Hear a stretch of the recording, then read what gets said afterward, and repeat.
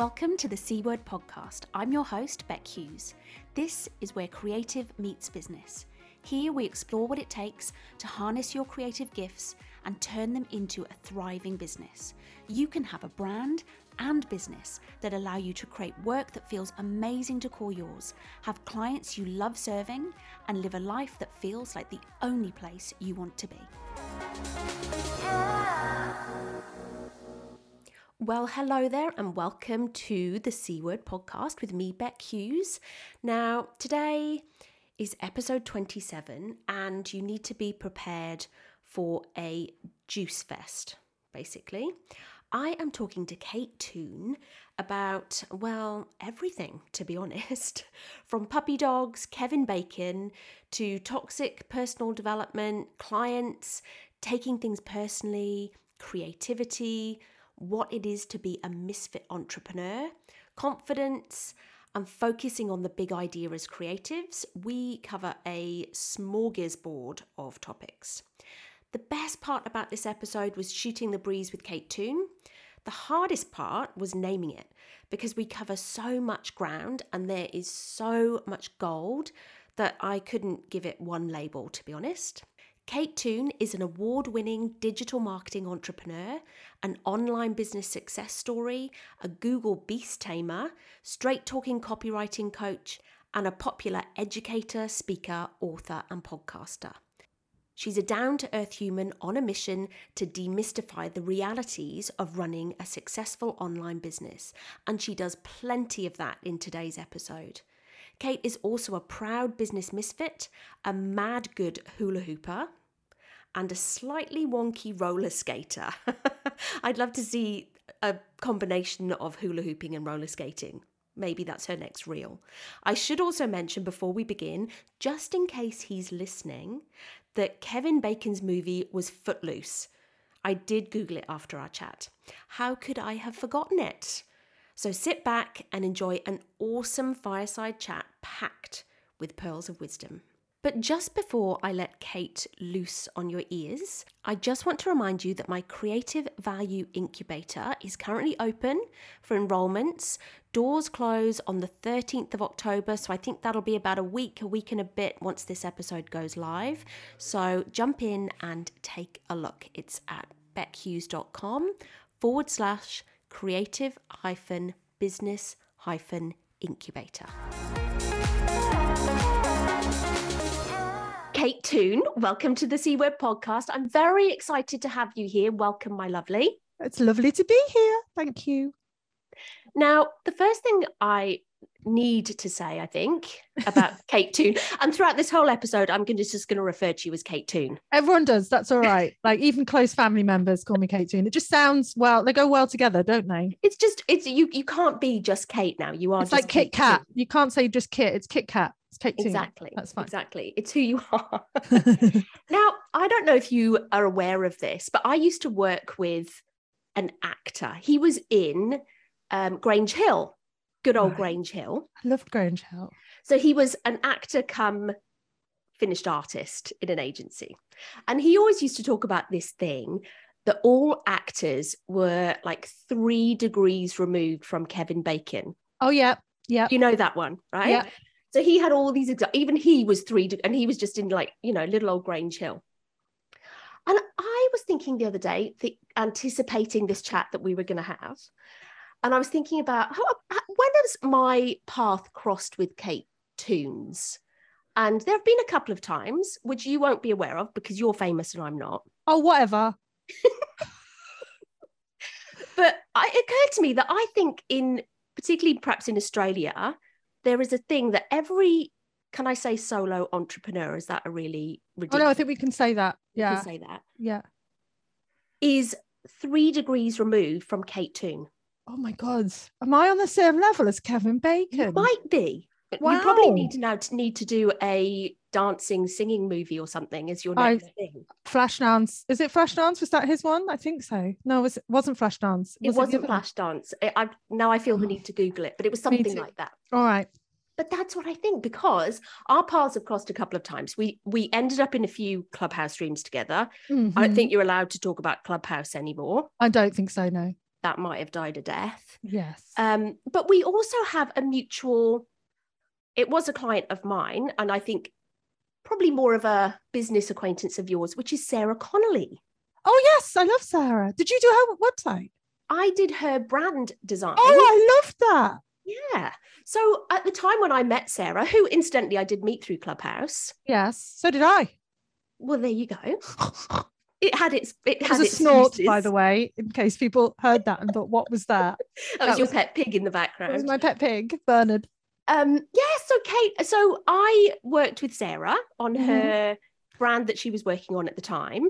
And simultaneously, she was talking to you and getting, I think, some more business consulting support. Yeah. A bit of, she was in my membership, my Digital MasterChef's membership. So yes. Yeah, small world. And the outcome of me working with Sarah was I gave up drinking alcohol 18 months ago.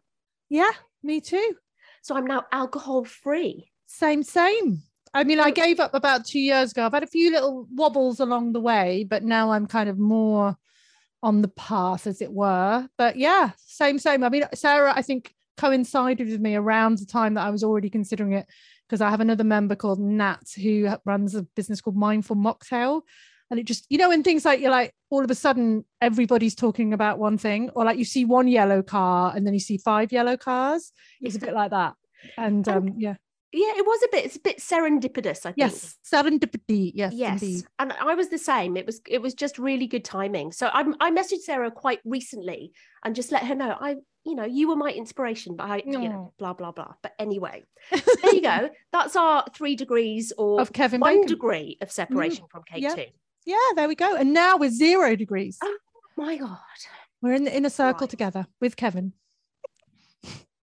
Maybe we can now get 0 with Kevin.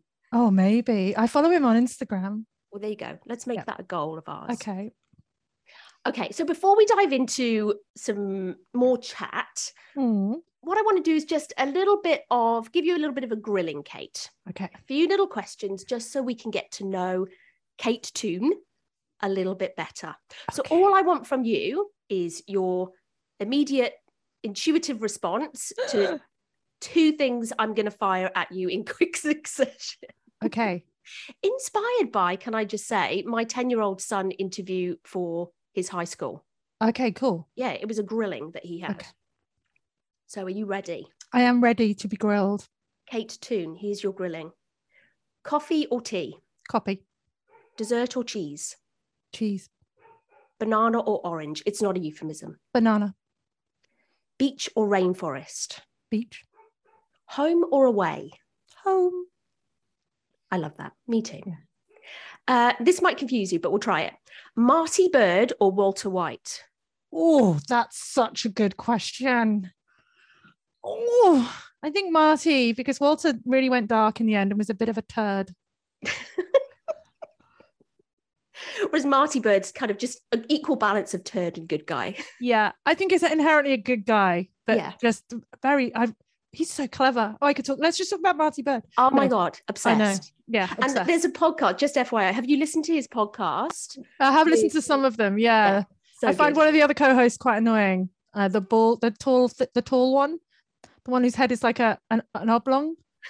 That one. So I don't. Did he used to be Will and Grace? No, I like Will and Grace, man. It's the other one. The other one. So but the episode with Jack Black is quite good. All right, thank you. I'll listen to that this afternoon. You're welcome.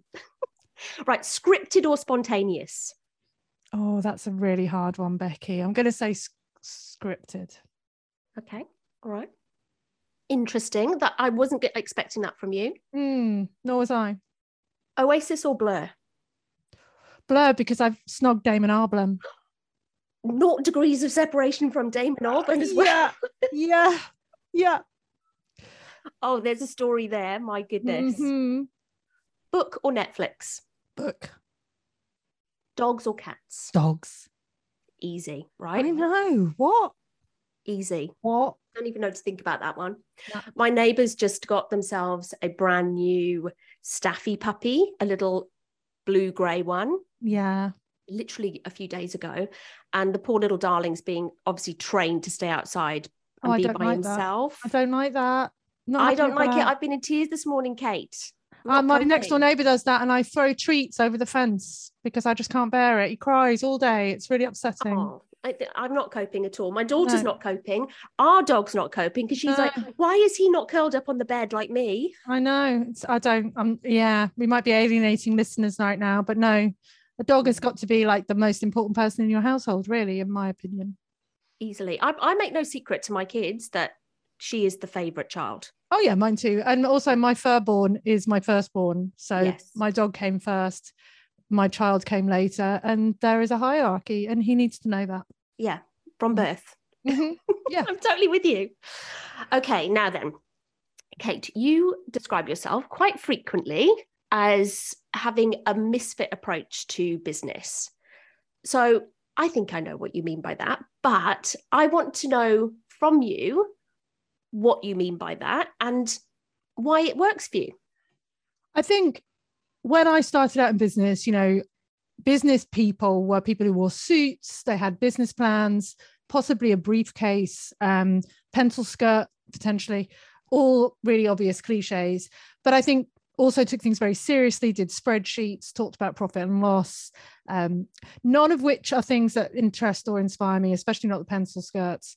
But mainly I think it's about having plans and goals and, measurable, smart goals, measurable ROI and things like that. So none of those things are things that I had when I started out in business. It's been a bit of a, when you like run downhill and your legs are going and you can't really stop them and you get that slightly panicked feeling that you're going to buckle and fall and roll. That's pretty much been my approach to business. I don't take it too seriously. I'm probably a little bit over emotional. I'm not much of a planner. I don't set goals. And therefore I feel like I don't fit into the common mold of what businesses should be like. These days, I think the whole world has shifted a little bit more towards that. We're all working from home in our knickers, but we've got to remember I started like 14 years ago and it was still very pencil skirty. So I think it's just the degree of pencil skirt that is my measure. There's like a ticker. So I don't know if you mean it's just kind of being a bit irreverent, being a bit playful, being a bit silly, being very good at doing what you do and enjoying it and making money out of it, but not taking it all so bloody seriously. I think that's the difference. Yeah. I think maybe it's realizing that there's not one way of doing things. Yeah. And that success looks different to different people and blah, blah, blah. I mean, that's a really common mantra now, but it wasn't when I started out. So, I wrote the book, The Misfit Entrepreneur, about 5 years ago. And obviously a lot changes in 5 years. I think I'd be writing a different book today, put it that way. But when I wrote that, it was quite pertinent, because I'd being quite successful, but done none of the things you're supposed to do to be successful. I didn't have a team. I didn't have a mind map and a business plan. And I've never had a coach or been in a mastermind. I didn't have investment, none of the things that you're supposed to tick. And I'd still been a success. So that was where I was at when I wrote that book. And I think it's interesting because I think you come from an agency background. Certainly I do. And very often agencies, particularly sort of maybe middle tier agencies, don't fit that typical mold either. I think when you're inside an agency, you realize that most of them are flying by the seat of their pants a little bit. A little bit. I mean, I only ever worked at the monsters. I only worked at Ogilvy and, AKQA and places like that. So they're the huge, almost corporation level agencies. But then in my freelance career, I've worked with a lot of smaller ones. And I definitely think that's true. Like they might have couple of designers, but they don't have a copywriter and they don't have a strategist and they don't have an account manager. And, the receptionist plays the role of producer on a Wednesday, it's a bit more like that. But in Ogilvy, it's a military approach to advertising and very different. And I'm glad I had that experience. I'm glad it's over, but it definitely shows you the other side as well, the really serious side. And I think that's what I was rejecting, really. Yeah, it does get very heavy in agency. I think for me, it was more about, there's a real expectation in agency, long hours, huge pressure to perform. I think I carried with me for a long time this client is king kind of feeling that you have to really kowtow to the client, which just means that you get stripped of all of your humanity. Yeah. And I think that pressure to perform and that pressure to appear a certain way, I even just talking about agency now, I can feel the tightness in my chest. And that's the way I used to feel walking into work every day, because, I had spent my time as a producer and then I became a creative, and just knowing that you were going to be given a brief that morning for someone like Qantas or Commonwealth Bank, and that by midday you had to present something to the creative director, who was usually quite a harsh person. And just knowing that every day that's what you had to do, and you had to bring it every day, it's horrendous, really.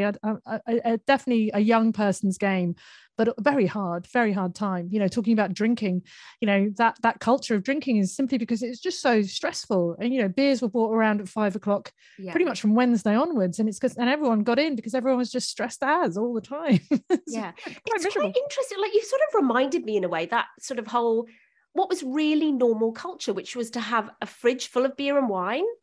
And it was really normal to work until 10 o'clock, as you say, have a beer or a glass of wine on your desk from 5, just to essentially get you through. Yeah.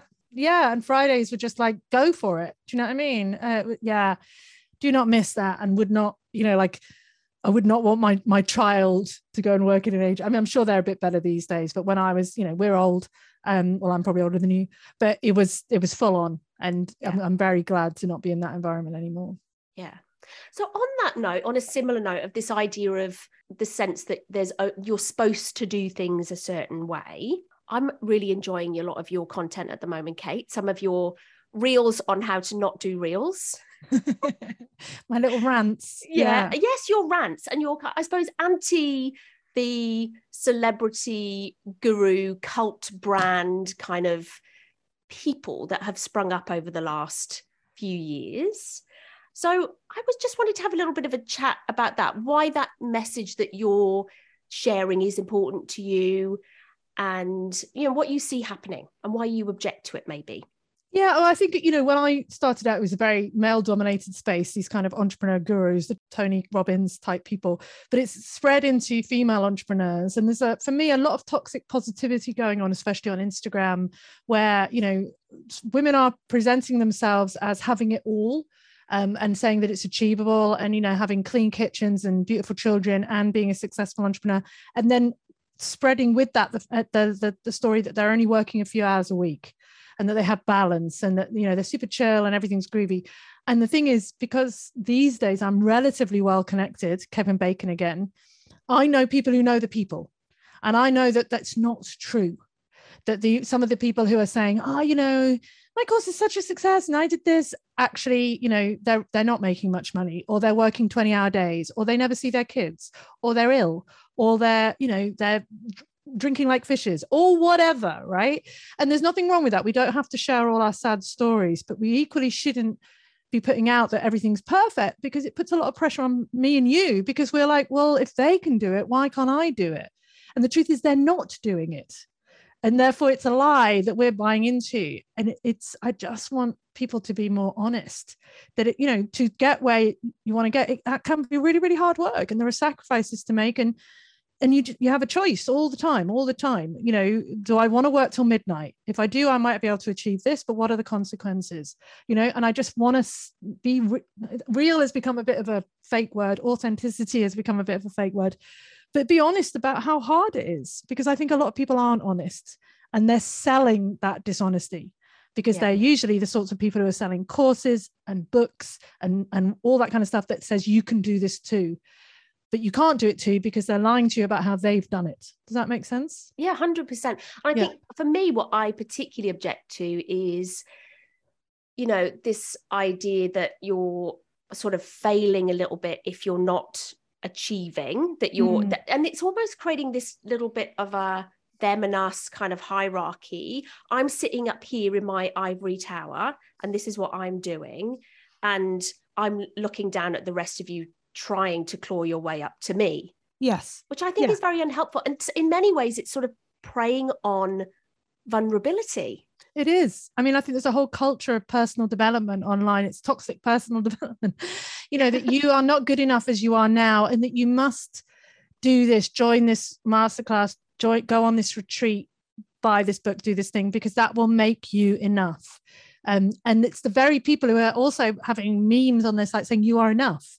And it's quite a conflict between the two, and it's confusing, because obviously I sell courses as well, and I have a membership, but they're very much not about transformation. I'm going to be honest.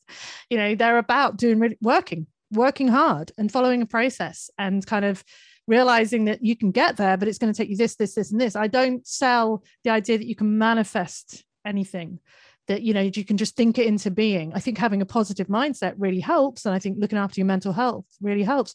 But the majority of the time, it's just a lot of hard work. And I think people don't want to admit that it's actually really, really hard work, or you get lucky and you don't really know why it happened, or you have powerful friends and a rich husband or a rich partner, or parents who can look after your kids 4 days a week, or whatever, right? The playing field isn't level. And yet there are people out there pretending that it is. And I just want to acknowledge that it isn't. You know, if you've got neurodiversity issues or a disability or chronic illness, or you are single mom or single dad, the playing field is not even. And we need to just acknowledge that a bit more, I think. Yeah. For want of a better cliche, do you see this as like your hill, if you like, that you're willing to die on? Possibly. I mean, there's a bit that I feel like I have a part to play in that, but equally, I am done with climbing on my soapbox and dying on any hill. To be honest, I don't want to die on a hill. I want to sit on my sofa. So while I will occasionally do a little reel poking fun, I'm not going to go into conflict. I'm not going to name names. I'm not going to, I'm not going to have drama. You know, I'm done with drama. I've had a lot of drama in my business, quite a lot of it self-created, if I'm honest, because I can be an absolute idiot at times. And I'm just too old for all that now. I just want to have a nice life. So occasionally I think I will kind of go, hey, don't believe all the hype. And then I'll go away again. I'm definitely not dying on anyone's hill. On that note, something that I hear you talk about is maybe the evolution of your personal brand, and how you felt for a long time you didn't have one, or maybe didn't want one, even were sort of like hiding behind the other stuff. I would say you've always had a very strong personal brand, but now you're maybe embracing that a bit more. So why is that? Talk me through a little bit why you felt like you maybe resisted the personal brand for a while. I think it's all about you as a person and how confident you feel yourself. And when I started my business 35, I just had my son. I wasn't confident. You know, I'd worked in agency and you'd think that would give me sort of all these skills, but I didn't know how to run a business. I wasn't confident in my personality, my looks, my humor. You know, even at that age, I still don't think you're fully formed. And I think just as you get older, it's cliche, but you give less F's, right? You're like, I am who I am. And I've tried to perfect myself. Maybe I'm failing here and there. I acknowledge my failings, but this is who I am now, really. I'm not going to evolve much more. I'm going to try, but I am who I am. So I think it's all gone in flow. My personal brand has developed in line with my confidence. You know, so when I first started taking little tentative footsteps, you know, you got a few haters and you get people not liking you. And at first that used to kill me, you know, it used to slay me. Days worrying about some comment that some dude called Bob wrote on a post. And, you know, the classic one I always use is someone sent me an email saying, you're too ugly to send me emails. You know, you don't have to look at me in an email. I know, you know, it's just such a stupid comment. It's like the most stupid comment. Now I laugh about it, but back then I would have worried about it and gone, oh, maybe I am too ugly to send emails. Maybe I'm too not attractive enough to be online. And so I just think I don't care as much. And I've now got a good group of people around me, enough people around me who like what I like. It's not about creating an echo chamber of only people who like you, but not everyone's going to like me, and that's okay. I don't like everybody for sometimes the most stupid reasons. You know, someone puts a picture on Instagram of a muffin and I'm like, I hate that muffin. I'm not going to follow you anymore. I'm going to block you. What? You know, or I'm just having a bad day. You know, often the line I love at the moment is no one is a villain in their own story. And I these days am able to take a step back and think the woman who sent me the email saying you're too ugly to send me emails. What's going on in your life that makes you send an email to a stranger like that? It's actually hilarious and very sad at the same time. So I think it's confidence and being able to really distance myself from my business, bizarrely, has made me be able to be more myself in my business. You know, I've got a bit of perspective. I look at what I'm doing and I can go, why are you doing that? That's interesting. Why are you reacting like that? Why is that triggering you? Okay, sit with that for a bit. Maybe not react today. Maybe have a think about that. You know what I think it is, Becky? I think I'm growing up. Oh my gosh. Oh my God. I know. Or does it? I don't know. I think it does. And it's wonderful. It's wonderful not to stress about every single comment. It's wonderful not to create little dramas for no reason and to worry about people and to look for problems, you know, like someone listening to this podcast will think that whole line about toxic positivity is about them because someone always thinks it's about them and it's not about them. I may never have heard of them, but, you know, I think we often create a lot of dramas by being on social media too much, by looking at what everyone else is doing and we just need to sit and do our own stuff, put our head down, get on with it, put the music on and crack on, you know. So that's the evolution, really, just growing up a bit, being a bit more mature, I think. And I find it really interests me, because I know as a designer and a creative, it's very typical of creatives to put their work, kind of put up this, here's all my beautiful design work. And I look at them over and over. I see all these, you know, Instagram feeds of designers, and it's tile after tile of their lovely work. And I hunt around everywhere. Go, is this even a male or a female, or them? Who is the human behind this? And very often you can't find them. And I understand exactly why people do it. And I wonder, what is the process to getting that confidence? It's not as easy as just flicking a switch or reading that book. The Subtle Art of Not Giving a Fuck. It's not that easy. No, we're not like in Vampire Diaries. The vampires have a switch where they can stop feeling emotions, so it's not that I don't feel the emotions, I do, but I'm not sure I feel them as deeply. And that takes, you know, not feeling the good emotions as deeply either. It's like treating failure and success both the same. So if I get a really glowing testimonial, it doesn't raise me up as much as it used to. And therefore that means that the negative feedback doesn't bring me down as much as it used to. So it's trying to be on a bit more of an even keel.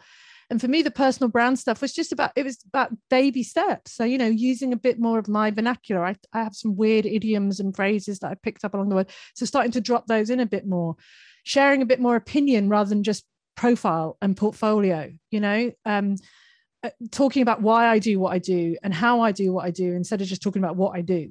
So rather than I'm a designer who's obsessed with fonts, you know, or, you know, I'm obsessed with fonts, taking it one step further. And if I see you using Comic Sans, I will come to your house and put a poo through your letterbox.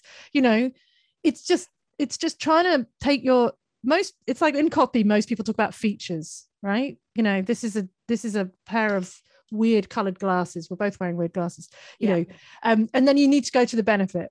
Them being weird colored means that they make you stand out. And then you need to go to the next step. Standing out means that you're probably going to get more business and whatever. So most of us just live in features land. This is what I do. Look at this work. We need to go to benefits and we need to go to advantages, which I think people need to push themselves through. And it's hard because someone is going to see you talking about fonts and go, well, I love Comic Sans and I find this post really offensive. And is it aimed at me? I think you're a terrible person, you know? And then you go, okay, I won't do any more posts about fonts because I don't want to upset, you know, random Sue online. But you can't let Sue stop you living your best life, you know. Poor Sue. Look, I think it is definitely, particularly for designers, we're taught so much that it's just about your work. It's about how you know, I see so many designers putting out content about how to design. I'm like, but your client doesn't care how to design. They don't care how you put together a mood board. They care about that beautiful mood board and what it's going to mean for them and their brand ultimately. Yeah, I mean, I think that's so right. You don't want to just explain what you do. Sometimes it is about being contrary. So you talked about dying on a hill. It doesn't need to be that level of kind of mission and whatever, but it can be like, you know, please stop doing this in your design, or I don't like these elements of design, or this, you know, 5 things I'll never do, or 5 things I love. It can be positive and negative, but it needs to be about taking and having an opinion about something, because you do have them. Even if you just don't think you do have. There's a reason why you will never put the logo in the center of a design. There's a reason why you use wiggles rather than lines. There's a reason why you choose Adobe Illustrator rather than there's a reasons for everything, and you just need to dig in and find out what they are, because that's what will resonate, as you said. Not how I make a mood board, but 2 things I will never put on a mood board, or why I hate mood boards. Yeah, look, it's so interesting, isn't it? It's just getting into the why and, you know, letting people know a little bit more, digging a bit deeper, which brings me on to the next thing I wanted to chat to you about, which I loved and it just really resonated with me, was in a recent podcast for your Clever Copy Chats. You talked about why most copywriters, I don't know if you said most, I might be exaggerating that, but why some copywriters' copy sucks. And really you zeroed in on the idea that it's missing that big idea. It's missing the concept. Yeah. And I was like, oh my God, yes, because that's why a lot of brand design sucks too, because there's no idea in it. It's just aesthetic. It's just pretty for the sake of pretty. Choose a nice font, choose a nice color palette, which is on trend. Ta-da, here is your brand. And there's no more depth to it. Why is the concept missing? And why is it important? Yeah. And I think often the reason why people don't think in terms of concepts is because they're an autopilot. You just know what works. You just know that this color is going to look with this good, look with this color, and you just feel a vibe, you know, and it can be super hard to articulate that. So you don't, but you know, in agency land that you have to justify everything. So if I do a concept about, I don't know, now try and sell me this pen. You know, that's the classic thing. Sell me this pen. So this pen is blue. You can't see it, people. It's got a little rubber at the end. You know, what's my concept going to be? The concept could be that it writes so well, it could write in space, you know, and astronauts use it. And it's the astronaut's pen, you know, and then that's the big picture. The whole theme is space and everything ties into that. And I'm going to talk about, you know, rockets and fuel and planets and constellations. Or I could totally do a different direction and say, this is like a cake. I don't know, but you see what I mean?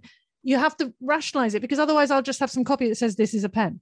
It writes nicely and whatever. It's features again, right? It's not benefits. Yeah. So I think in agency land, often you would come up with a concept, no idea where it came. It's just inspiration. Yeah. Inspiration means breath of the gods. And so it just comes to you. But then afterwards you have to go to a creative director and they say, well, why did you think of that? And you say, well, because, and you have to rationalize it.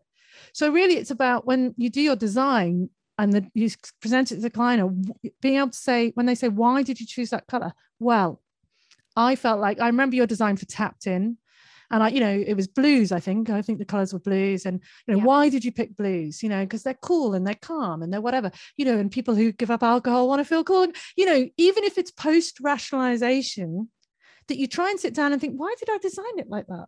Like, if I think about it, why did I choose that font? Because I wanted it to be clear, and I wanted, why did I put the photo there and not there? Why did I use that photo? There's a reason, and you just have to force yourself to think about it. So it's not necessarily about coming up with the concepts beforehand. Sometimes you design it and then you rationalize the concept. But there must be a why. Yeah, there must be a why. Why did you do that like that?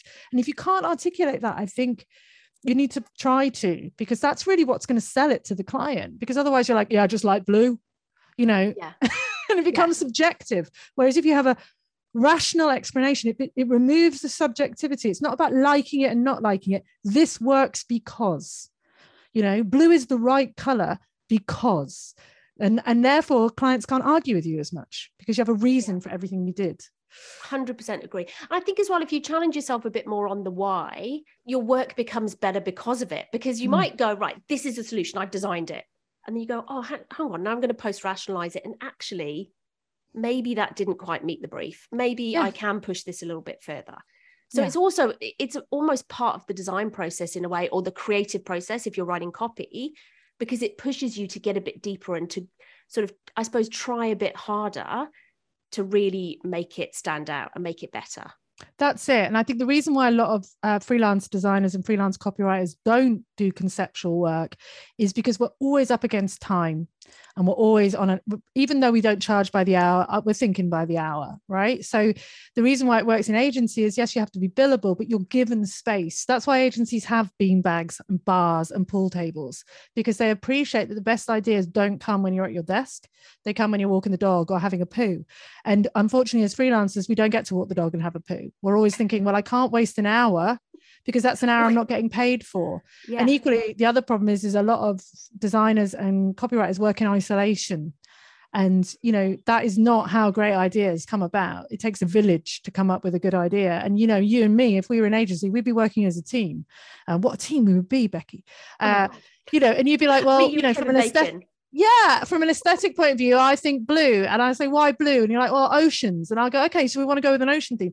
And then I go, well, how about we push that and we do deep sea divers? And you go, okay, well, then I found this cool picture. And I go, okay, well, then I think these words would go, and back and forth and back and forth. And we're rejecting ideas and accepting ideas, and we're inspiring each other. But we don't get to do that because it's us on our own in a room. So those are the two main reasons, I think. Time and lack of creative inspiration from other people stop us doing conceptual work. And it's not that the work isn't good, it's fine, it's passable. But sometimes we want to go beyond passable into excellent. And we maybe can't do that on every project, but maybe once in a while we can, But excellent, I suppose, is then what sets you apart, makes you a bit more compelling than every other copywriter or every other designer that isn't doing it. It's a sort of opportunity and a competitive advantage in a way. Totally. And when you see it, sometimes you'll see a piece of design and you'll be like, that is just amazing. And sometimes even you can't articulate why that clicks with you. You know, like people often in my world, from a copy point of view, talk about the brand Who Gives a Crap, because they write really great micro copy on packaging and on their boxes and whatever. And, you know, they've just pushed it a bit further. They're so friendly, they're so familiar that they've become like the example of what good conversational copy should be. But someone somewhere took a risk with that at some point and pushed it a bit further and had a concept, you know, and that's what makes them stand out. And we see it, we can't quite articulate why we love it so much, but we just do. And you feel it in your undercarriage, you know, you feel it. So yeah. Have you got any tips for that? How you might, if you are working in a silo, let's say you're a lone designer or copywriter, how perhaps you bring that into your process a little bit more and give the concept a chance? Give the concept a chance. I think you have to allow time for your ideas to bake. So maybe you build for 20 hours, but maybe the most often clients have no idea how long projects take, especially if they're not creative types, you know. So if you tell a client it's going to take 4 weeks, then they accept that it will take 4 weeks. And I think most of us as freelancers try and get projects done as quickly as possible because we want to move to the next one. But you can have multiple projects running concurrently. You need to give yourself time, air and space to breathe, to have, you know, to do a design, sleep on it, come back the next day and go, actually, that was crap. We need to do that. So that's the first thing, I think. So allowing air, not in terms of hours, but in terms of breathing space. Yeah. Involving client more, so allowing more discussion time. So on any given project, I usually start with 3 hours discussion time. Now, most people usually allow an hour or so, but I want to talk to the client as much as possible so they feel like the concept is theirs. They feel like the idea is theirs, and that needs a discussion. And yet often we close that down because we don't want to build too much. And why is the client calling again? It's brilliant that the client's calling again. You know, that means you've got a great relationship. And my attitude is that 50% of our work as freelancers is about the work and 50% is the relationship. Yeah. They won't remember the design. They'll remember how you made them feel. Did they enjoy working with you? When the phone rang and it was you, were they happy, or were they like, oh God, it's Becky? You know, Becky's calling, tell her I'm ill. Tell her I'm not here. You don't want that. So I think it's discussion time with client, and then do not work in a silo. You know, if you're a graphic designer, hire a junior, work with a copywriter, join a membership, join a community, and put your idea up when it's half done and say, what does everyone think of this? And be open to the fact that everyone goes, don't think that works, or you should change that, or I like this. And then take that feedback and move forward with it. So don't work in a silo. Find some buddies, you know, appreciate that whole idea that it takes a village, and build a village. But not a group of 200,000 female business owners on Facebook. No, don't do that thing where you're like, which logo do you like best? This one or this one? You've already chosen it. It's off at Vistaprint being printed, but you just want to get some engagement, you know. Yeah, don't ask the question if you don't want the answer as well. Like if you put a design up, be ready for people not to like it. That's why you're putting it up. You don't have to agree with them, but that's the point, right? And I think we're all a bit scared that we're going to be cancelled or ripped to shreds. So it's about finding a good community of people who have your best interests at heart. And those big communities are not that. They're like seagulls fighting over a chip most of the time. So, you know, don't do it. Don't put it in that group. We both know which group. We know which one we're talking about. And I think that's the point. Know why you're doing it. Because if you're doing it for validation, just stop. Ask yourself why you need that validation in the first place. Go back to the concept and your why and work on that. And then you know it's right because you know you cracked it, because you did a good job with the original concept. Yeah. And you shouldn't need to ask people to stroke you on the bottom. Your idea ego. Yeah. I mean, we all need that now and again. It's lovely to get lovely feedback. But the only person's opinion that really matters is the client's. And that's the other thing, I think, as designers and creatives and copywriters, our empathy and our ability to connect with our creative work is both our superpower and our kryptonite, because we are so attached to our work that it feels like when that's criticized that we're being criticized, but we're not. It's something we produced for money for someone else. They are paying for it. Therefore, it's what they want, not what you want. And you can advise the client, but if they then say, I know you've told me that, and I know I understand your why, but I don't like it, then you have to go, fair enough. It's your project. You're paying me, you know, so I'll do what you want. That's what I think anyway. I'm like, I'll push back once, but I'm not going to push back more than once. You know, I'm not your mum. No, you can take a horse to water, as they say. And I think that's to do with the relationship that you create with the client, that, dare I say, trusted advisor relationship. Absolutely. how much you've co-created that brief in the first place, so the client's on board and they understand what we're all trying to do here. So I think if you go and thank you, client, for your brief, I'm going to go away and lock myself in a room now for 4 weeks, and I'm going to come back to you and do the big ta-da, and they go, huh, that wasn't what I asked for, then you are asking for trouble. But if you've set it all up in the right way, you've been on the journey, then it's different. Yeah, I mean, I think there should be 17 chats between brief and ta-da. That the ta-da should not be a ta-da. It should be like a ta-da-da-da-da. You know, so in copywriting world, and I don't know if you do this in design world, but we do like a skeleton draft, which is literally just the bullets of what the clients asked for and a small sample of copy. Then we do a first draft, and the idea there is it's 60% done. So there's 40% room for you to hate it, client. And I want you to go through, and it's fine if you hate it. You have to say that to the client. If you don't like this, that's fine. You're meant not to like everything at this point. And then the next draft is about 80-90%. And then the final draft is the last 10%, just proofing and whatever.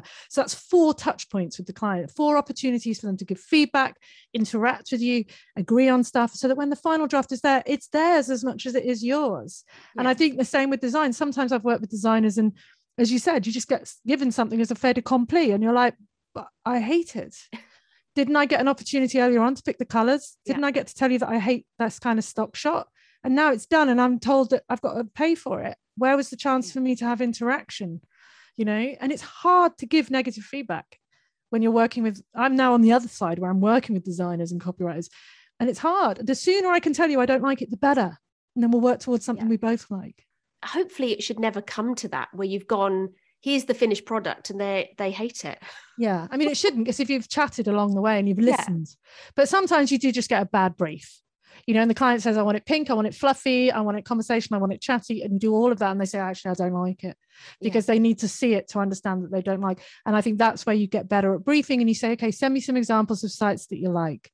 Send me who you think is a great competitor of yours. And you go, well, you know, you said you want pink and fluffy. None of your examples are pink and fluffy. So why? There's a cognitive dissonance there. What you think you want and what you actually want are 2 different things. Can we get to the root of that before I start? Because the samples you're showing me are not the same as the words you are saying. Because again, if you're not a creative person, you don't know how to articulate this. How do I explain to you the design effect? I keep on saying to my graphic designer, can you make it more blobby? I want it blobby. I don't want any hard lines. I want blobs. And she knows me now well enough to get that. But sometimes, and I do drawings and send them to her, and I'm sure that it doesn't infuriate her now. She's like, that's fair enough, because we get there quicker. But a lot of people don't know how to speak to designers. Yeah. They don't know how to say what color do you feel? What font do you like? All fonts look the same to me. What are you talking about? Because it's the same as asking for that feedback. My view on feedback is, and there's lots of examples as well, maybe it's urban myths about things that died in research. Apparently Dyson died in research when people were asked. But there's this idea that if you ask for people's opinion, they feel compelled to give you said opinion, right? So they'll kind of go, oh, okay, well, I better make this a really constructive and insightful point of view. And they overthink it almost, and they don't give that intuitive response. And it's the same thing when you ask a client to be executional. Okay, well, what colors and fonts do you want? Or it's like a copywriter saying, what words should I include in this? And that client will feel compelled to give you an answer, but it probably won't necessarily be a useful one. Oh, I love that you've just said that. I so agree. And often you'll have to present the client with something for them to go, this is what I don't like about this. And therefore you need to be open to that. So, you know, you might use lots of words, and I will say to the client, so, you know, you send copy off the client sometimes and they come back and say, I don't like it. And then you talk to them, they're like, I just don't like that word in the first line, but they're not good at articulating. So they just said they don't like it. And you're like, you know, I can change that word. Great. We'll put that on the list of words you don't like. Whereas if at the beginning of the project, I said, give me a list of words you don't like, they'd be like, what? I don't know what words I don't like, and have to see them to know them. So I just think iterative is the way, and giving your clients lots of opportunity to give feedback, helping them give you feedback, you know, giving you examples of what they do like, even if they can't articulate why they like it. Yeah. But equally pushing the client and saying, you just saying I don't like it isn't enough for me. for me, giving feedback, extracting feedback, and I work with lots of designers to help them with that, with some of their processes, and extracting good feedback is a skill in itself. And I think designers often stop at here's the work. Now it's kind of like that thing, the ball's in your court now. I've sent you the 3 dates I'm available for that barbecue. I can forget about that now. And it's a bit like that with designers. Here you go, here's the work, you come back to me and tell, but actually nurturing, hand-holding the client through the feedback process and making sure that's good constructive feedback. Like even going, well, I don't like blue. Well, okay, but why doesn't blue meet the objectives that we set when we co-created that concept of what this needs to do out in the world? Yeah. Because just not like, or I actually had it once working in a big agency in corporate. We were doing a big rebrand and we presented to the CEO or the C-suite. I'm doing air quotes here. And it was really positive feedback, all good. Everyone went away. Yeah, I think we've cracked it. And then the obligatory feedback came back about a week later. And apparently the CEO's wife didn't like that particular colour. Oh, that's so the classic. It was great. I mean, it was just mental. The idea that person wasn't even target audience. There was no rationale for the why, but that might still meet the brief regardless of whether that person likes it. So then we had to go through a whole process of managing the feedback loop. But that is part of it. As much as creatives, we go, oh, for God's sake, now I've got to manage the client through this.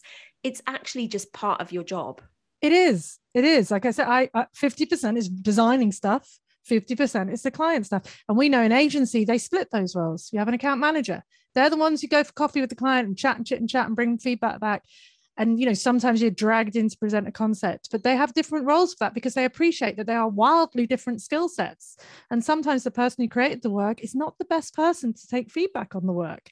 You know, they're too close to it. So, but we don't have that luxury as solo business people. We have to put different hats on. And, you know, I love your point about color there, because if you don't have a reason why you chose blue, then when the wife comes back and says, I don't like blue, you can't push back, because you didn't choose it for a reason. Whereas if you can go back and say, well, actually, it's a financial services brand, blue instills professionalism and whatever, you know, therefore, and it's on the cooler palette, it's, you know, we've got this pop color of orange and they've chosen it because of this and this and the contrast and the UX and the usability, then it's like, well, stuff you, wife. It doesn't matter because I've got reasons. And the wife just goes, I don't like it. It sounds more silly. But if you've just gone, I picked blue because I like blue. You know, if it's all subjective. So you're trying to move it away from subjective into objective. Is that the right one? I'm a copywriter. I'm supposed to know my words. You know, you're trying to have reasons and not just do it all from feels. Feels are great, but you have to turn feels into reasons so that you can justify them to the client, so the client understands it and feels like they have a thought leader there, like you said right at the beginning, like a trusted advisor who's not just making it up as they go along, even if you are making it up as you go along. Make it look like you're not. But I always say the creative process it's a balance between intuition and insight. You need to bring the two, and they're both equally valid. Yeah. If it's all weighted towards one or the other, then, you know, it's misaligned, basically. You need to have both. Yeah. And I think in the old days, we used to talk about left brain, right brain. Apparently that's not the right thing to say anymore. You know, we're majority right brain because we're creative types, but you need that left brain. You can't, you know, you need to be able to back up why you've done what you've done. I love insight and intuition, and that's fantastic. So left brain, right brain, insight, intuition, rational, subjective. It's all about having that yin and yang in the process. Exactly. Yeah. So I think it's interesting to talk about agency, because in agency, as you know, you do have that sort of close working relationship, designer and copywriter, or in my case, designer and brand strategist or the strategy person, but you're all under one roof. So you work together. It's your job to work together. And there might be a little bit of, elbowing, a bit of argy-bargy sometimes, but we're all working towards the same goal. But I think it's interesting then when you come into your own solo business and you're the one thing, you are the copywriter, let's say, but you will need to very often potentially work with others. To use Sarah's example, I was working on it and then we had a web developer working on it, and we had to come together. I'm interested from your perspective, like who does what? Is there an order that it should happen in? You know, how do we get that good working relationship when we haven't got that enforced person in an agency saying you will work together? I think the worst thing to do is rely on the client to facilitate that and make them some kind of mediator between you. The idea is that you should try and talk to the other creative. So, as soon as I'm starting a project, as part of my brief, I'll say, who are the other stakeholders? Have you got, like, as a copywriter, you're often working with an SEO consultant, a web developer, a graphic designer. Who are these other people? Okay, can we set up a meeting with all of them now? Because I don't want to be the enemy. I want us all to be friends. Now, in my mind, it mostly starts with the copywriter. They come up with the brand value, the words. How would you describe your brand's values? How would you describe your brand personality? Getting that bit done is important. We want to be knowledgeable. We want to be professional. We want to be trustworthy. We want to be kind. Okay. If you can't get the client to articulate those words, they can't give them to the graphic designer. Right. So once you've got the brand document or the ideas worked out, that's when you get the designer in. And then you start working on the copy as they start working on the brand creation, the colors, the logo, the general feel, the color palette, the font palette. So I do think that the copywriter is important in the beginning to help the client articulate their idea, because they have to find the right words to give to the designer. But after that, you should work in tandem, and it should cross over. And then the web developer needs to be brought in, because I know plenty of graphic designers who design websites that aren't actually going to work. You can't cut them up properly. They're not going to be responsive. You want that image to go halfway across, that text to go halfway across the image, but also be on the page. That isn't going to, what happens when you move to a mobile? What happens then? It's not going to work. So the developer needs to be brought in. And again, often the client doesn't want to do all this because it sounds like money, doesn't it? It sounds like money. But all it is like a once a week check-in. This is where I'm up to. And the graphic designer goes, I love that, but I can't do that. It's going to look crap. And you go, okay, cool, I can rewrite that. Or the developer goes, I love your design, but that image isn't going to work. Okay, cool, I can change that. Rather than just handing stuff off and going, designer, here's your copy deck, do it. Because often the copywriter isn't even asked back at the end to see how it's all been laid out, you know? And there's nothing more devastating, is it, than when it's like with me, if I take a brand to say guideline stage, like here's an identity, this is how it's going to look. And the client's like, enthusiastically nodding, and off they go. And then I see it come to life a few months later. Stuffed it up. Oh, why did you do that? You didn't, I wouldn't have done that. And it's so devastating to see it being bastardized. Yes, it is massacred.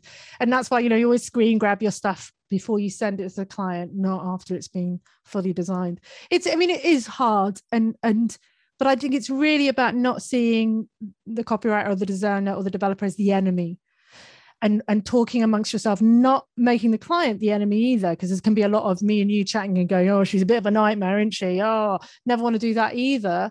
But like not making the client the conduit, because they will misconstrue the message. They may say 8 of the things you said, but miss the last 2, and the last 2 are crucial. So just being everyone involved, and there will be argy-bargy. There will be elbows. You're going to have to compromise. The copywriter is going to have to compromise. But if you're, as you say, you've got a common goal, it should be cool. And often it's about personality as well. Do you get on? Do you actually like working with this designer? And that's why if you can build your little village, and maybe you win a client and they need some copy, and you say, well, I love working with this copywriter, we get each other, that can really help the client. So having people you can refer in your village makes this whole relationship easier. I work with my designer, Sue, and as I said, I can say I need a blob and a thing, and she just understands now. All right. Now, Kate, you're maybe the membership queen. Can we say that, on top of being the SEO queen and lots of things? So the main way to engage with Kate Toon is you have a couple of memberships, SEO copy. I'm interested to know why memberships have been the thing that you've developed, and that's where you've put your energy. And what's it like? What's it like being in a Kate Toon membership? Yeah, so I no longer have clients. About 3 years ago, I gave up on clients, but every year I take on a couple of copy clients just to keep my hand in, and also to keep it real. Like, I don't want to take advice, that whole line, you don't want to take advice from someone who isn't in the arena with you, fighting with the other gladiators. As you said, I don't want to be on some lofty plinth passing down blobs of information to my lessers, right? Thumbs up, thumbs down type. Yes, exactly. I want to be in the arena wrestling that client lion. So, these days I have 3 elements, right? So I do teach SEO, but I do that via a course. That's old school. I started that in 2016 when courses were quite new. Would I choose that path again? Probably not. I'm not a fan of courses as much as I used to be, because they're a one-time thing. You do the course, 2 years later, you need to know that thing. Well, you did the course ages ago. What I like about memberships is the continual support. So now I've probably got about 400 members in my copywriting membership. My other membership isn't SEO, it's marketing, it's digital marketing. So it's through the line. We've got design, we've got podcasts, we've got legal and finance and HR. So it's just basically how to be a business that's primarily using digital marketing as the way to drive traffic. So, I mean, what's it like being in a membership? I mean, the reason I've set them up is because I love a community. You can hear this, it's lonely. It's really lonely what we do. And so I want somewhere I can go and share jokes and have people laugh them. I want somewhere where I can say, I'm having a bad day. What would you do? And I want someone where I can go and get my bottom patted. The fact that there are 400 other people in there in a virtual way. Yeah, exactly. And physically. So it's mostly about community. That's the biggest thing. Like, we are a Viking gang. We are a horde of people together, and we will be stronger together than we are alone. That's number one. Number two, it's about coaching. Like, the discussions we're having now, we wouldn't have been able to have this discussion 10 years ago because we wouldn't have been able to say half the things we know. And there's some people who have 10 years behind us in the journey, and we can help them, right? Like, someone just saying stuff like, the client's meant to not like the first draft. And you go, oh, okay, I thought I was supposed to nail it every time. Yeah. You need someone older and wiser to say that to you now and again. And then the next part is education. Like, it's impossible to keep up with everything. Like, Instagram seems to be changing every 2 minutes. I don't know anything about Instagram. So in my membership, I've got an Instagram expert, and they can tell me best practice, last minute stuff. So those would be the three things, really: community, coaching, and education. And it's just a laugh as well. Like, I miss that whole water cooler, going to the pub on a Friday. Not now, I would be a real bore because I don't drink, but you want to have that. You want to have somewhere where you can just go and share a meme of like a piglet or something. And do you know what I mean? I totally know what you mean. Do you know what? I left agency in a like puff of smoke, basically, and went on and had my kids, and I had my kids in very close succession. Like, they're literally a year apart. And came to a very quick realization that I could never go back to agency. And, agency does definitely take something out of you, which sounds very dramatic, doesn't it? Takes your pound of flesh, has its pound of flesh. But so there was a while there where I was like, I don't miss that community at all. I'm quite enjoying the isolation here. I'm quite enjoying the removal from the politics. But then as time went on and my kids got a bit older and they didn't need me as much, and then I was here in my little office, it certainly over the last few years, I have come back to realize how much I do value having that community. And sometimes I think people, it's bandied about, isn't it? Oh, you've got to have a community around you. What does that even mean? But I do think having that non-judgmental, like-minded group where you can just throw things out there and get a response, or sometimes just go, I'm having a bit of a shitty day. Yeah. Hello.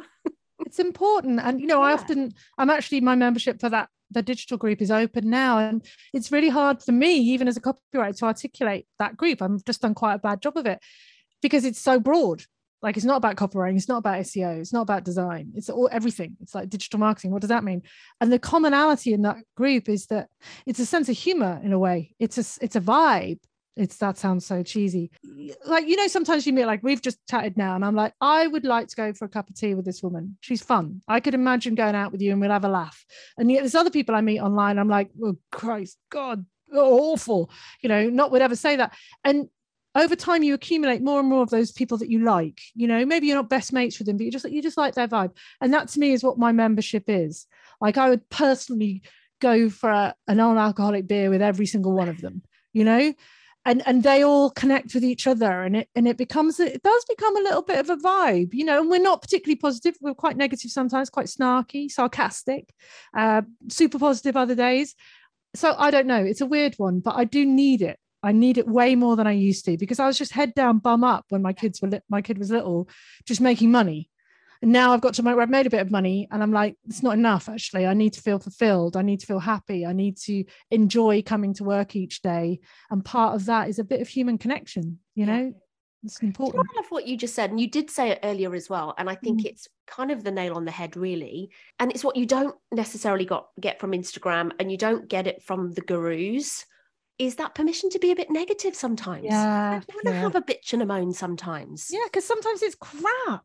Yeah. I did a rant reel the other day, and like with dating, running a business is not all passion and enthusiasm.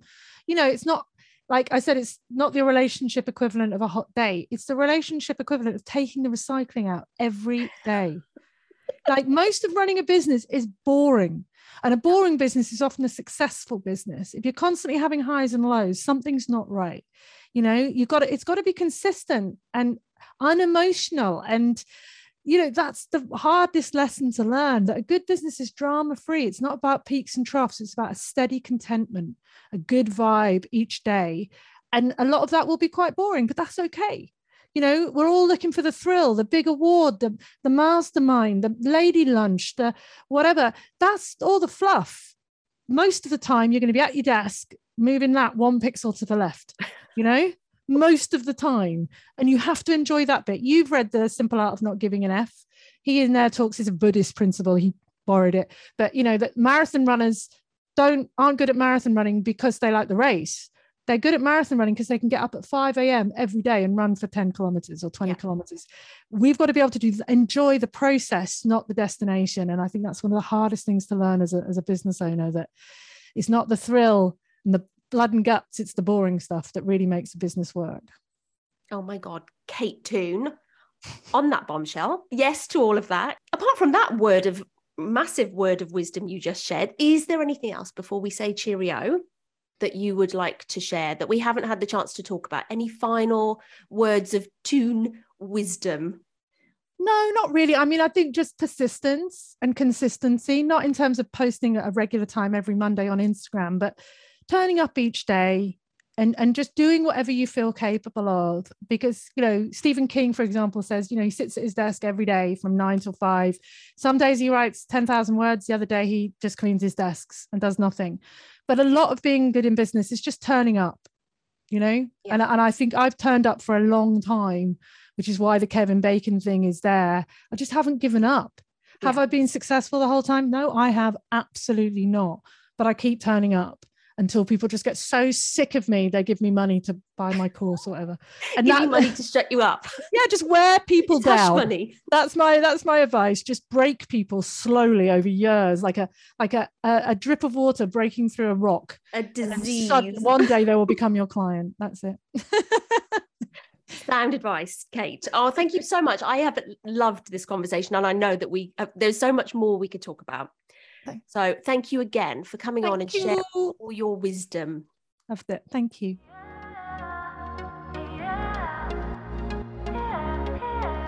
Thank you so much for joining me, Beck Hughes, on the C Word podcast. If you like what you heard, subscribe, leave a review, and share with your friends and business buddies who might like to listen in too. The music for this podcast is by Red Productions on Pixabay.